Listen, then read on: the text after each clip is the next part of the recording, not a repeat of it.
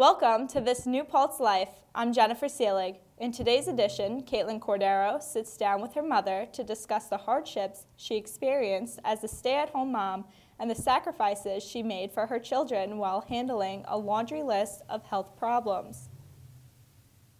Margie Cordero is a warm embrace after a long day at school. She's the smell of arroz con habichuelas, or rice and beans, swirling around the house at dinner time. She's the sound of the vacuum going back and forth on the family room area rug every morning. She's the feeling of comfort when it feels like your world is falling apart.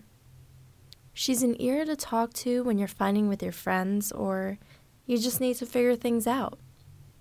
She's a fighter, a woman beat down by life over and over again, but bouncing back each and every time. This incredible woman is my mom. My mother was an accountant for Penthouse before giving it all up to stay at home with my brother. I know her as the ruler of our house, but I struggle to picture her as the businesswoman she was. I lived in the Bronx. I would take the train, rustle and bustle, because it's always crazy in the trains and in the city. And I would get there. I worked as doing accounts receivable for Penthouse magazine, expenses for the travel agents that went from one place to another. We had to do all their expenses. I would do stuff with the bank because all the money that came in that day, we would take it to the bank and report to the senior vice president of the company and tell him all the expenses or all the money that came in for the day. And we would give him like a rundown of everything that was going on that day. My mother traded in balancing books for cleaning diapers and taking care of her family, which is arguably two equally important jobs. First of all, we decided that once we were going to have children, we wanted them to be in a better school system and a better environment. So we decided that upstate New York was the best place, best school system for you guys, for the kids. And so we started looking for a house up here.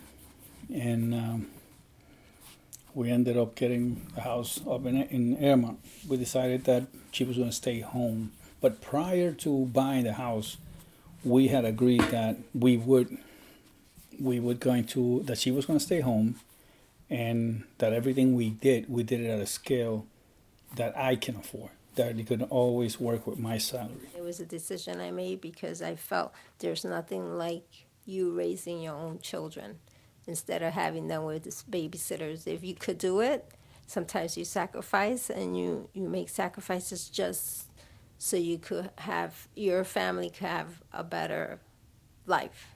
My mother not only sacrificed her job for my brother and I, but she sacrificed her body for us too. 6 months after giving birth to me, her second child, my mom had her aortic valve replaced. They used a saw to break her breastbone in half, leaving a scar from just below her collarbone to just above her belly button. A procedure that will leave her incapable of even holding me, her infant child, at 6 months. That was really hard, being that I just had a baby and I had a small child that was 3 years old, going on 4, my son Brian. That was the hardest thing, is not knowing what was going to happen to me and who was going to take care of my children. That was the hardest thing for me.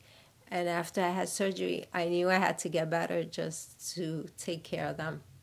Realistically, when the doctor says to me, she has really bad heart problems, a heart valve, and there is a possibility. When he told me there was a possibility she might not make it out of it. That was a hard thing to think of. How would I ever manage with my kids, make a living and manage with the kids? That was the only time in my life that I felt I had no control over my life, or my situation.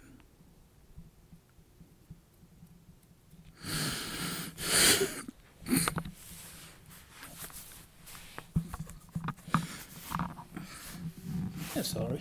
It's all right. Yeah, that was hard.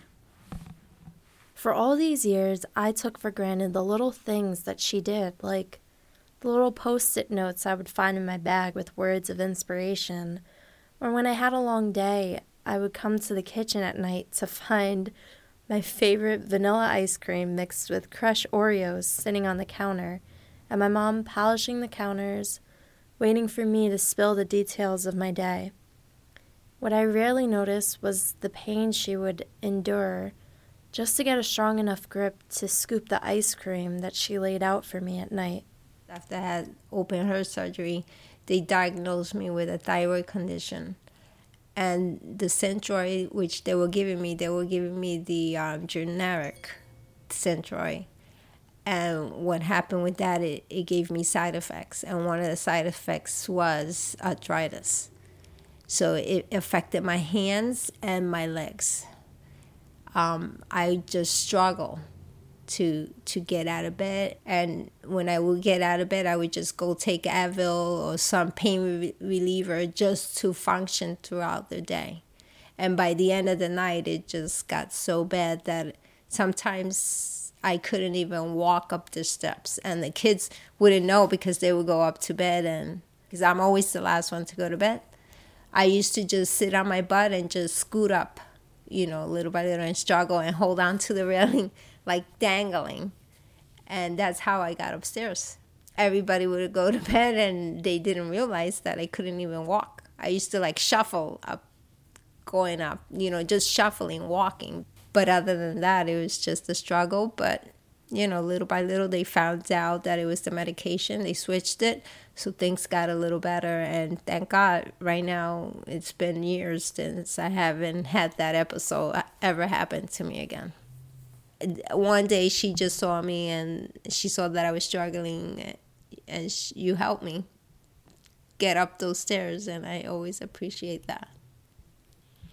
I remember that night as if it were yesterday. It was Christmas time, and I woke up to the sound of her struggling to lower herself onto the stairs. I got out of bed, and I saw her sitting at the foot of the stairs with this look of desperation in her eyes. I quickly ran down the stairs, but when I tried, I didn't have the strength to carry her up on my own. So I slid one arm into each of her armpits, and slowly we moved up the stairs together, one step at a time.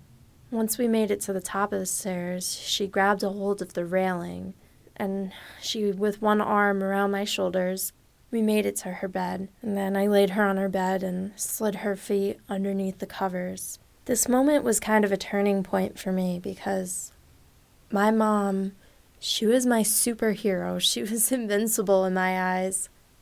There was no problem that she couldn't fix. But in this moment, I learned the hard lesson that no matter what, and no matter how hard they try to hide it, every superhero has their kryptonite. And this was my mom's. Her kryptonite was arthritis, and it was winning. She was crippling, and there was nothing that anyone in our family could do to stop it. After they took my mom off the medicine that was making her sick, she finally started to get better. We could see the change in the way she moved, and it was like she had taken a gust of fresh air and was finally getting back to her old self. The thing I'm embarrassed to admit is how easily we forgot about the hard times she went through. We got our mom back and carried on without thinking twice about the tough times that she went through. At this point, I was edging into my terrible teens and fought tooth and nail with her for no reason. At the end of middle school, we realized we weren't in the clear just yet. My mom still had health problems and an aortic heart valve with an expiration date. I remember the moment we were finally allowed to see her. She was laying in her hospital bed with her hair matted to one side of her head, which upset me so much because I knew how much she cared about her appearance. She just looked so small and sad sitting there in the hospital bed, and I was desperate to cheer her up.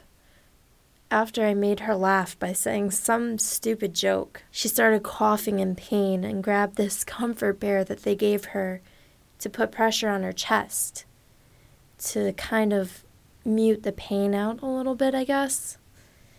But it didn't work, and she started to vomit into the tray on her side table. And I had to leave the room. I felt lost and helpless.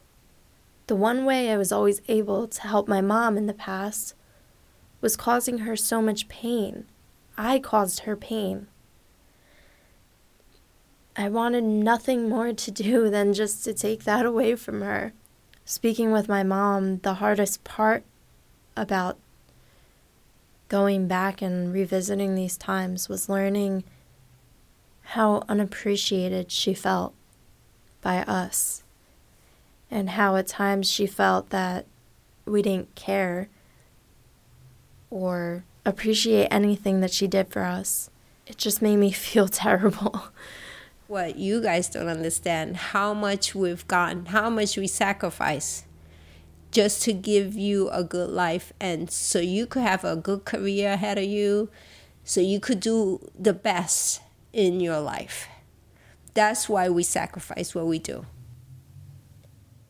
I never realized until sitting down with my parents how much our family endured together. We've battled together for my mom and for each other. Even though at times we took my mom for granted and forgot how hard she struggled and sacrificed for us, as I have grown older, I realized that my father and my brother and my mom are the three people in my life who have never let me down.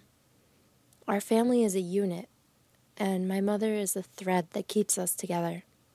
We would truly be lost if it wasn't for her. My last question, what does mom mean to you? A meal ticket? Oh my God. You're terrible. No. She means the world to me. She's everything to me, really. We bonded together a long time ago. She's my best friend, my wife, my best friend, my mother. She's everything to me. I pray to God I go first. Well, my family is everything to me.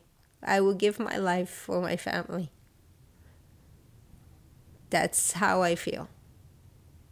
You know, they're the most important things in my life. Nobody else. Just my family, my son, my daughter, and my husband.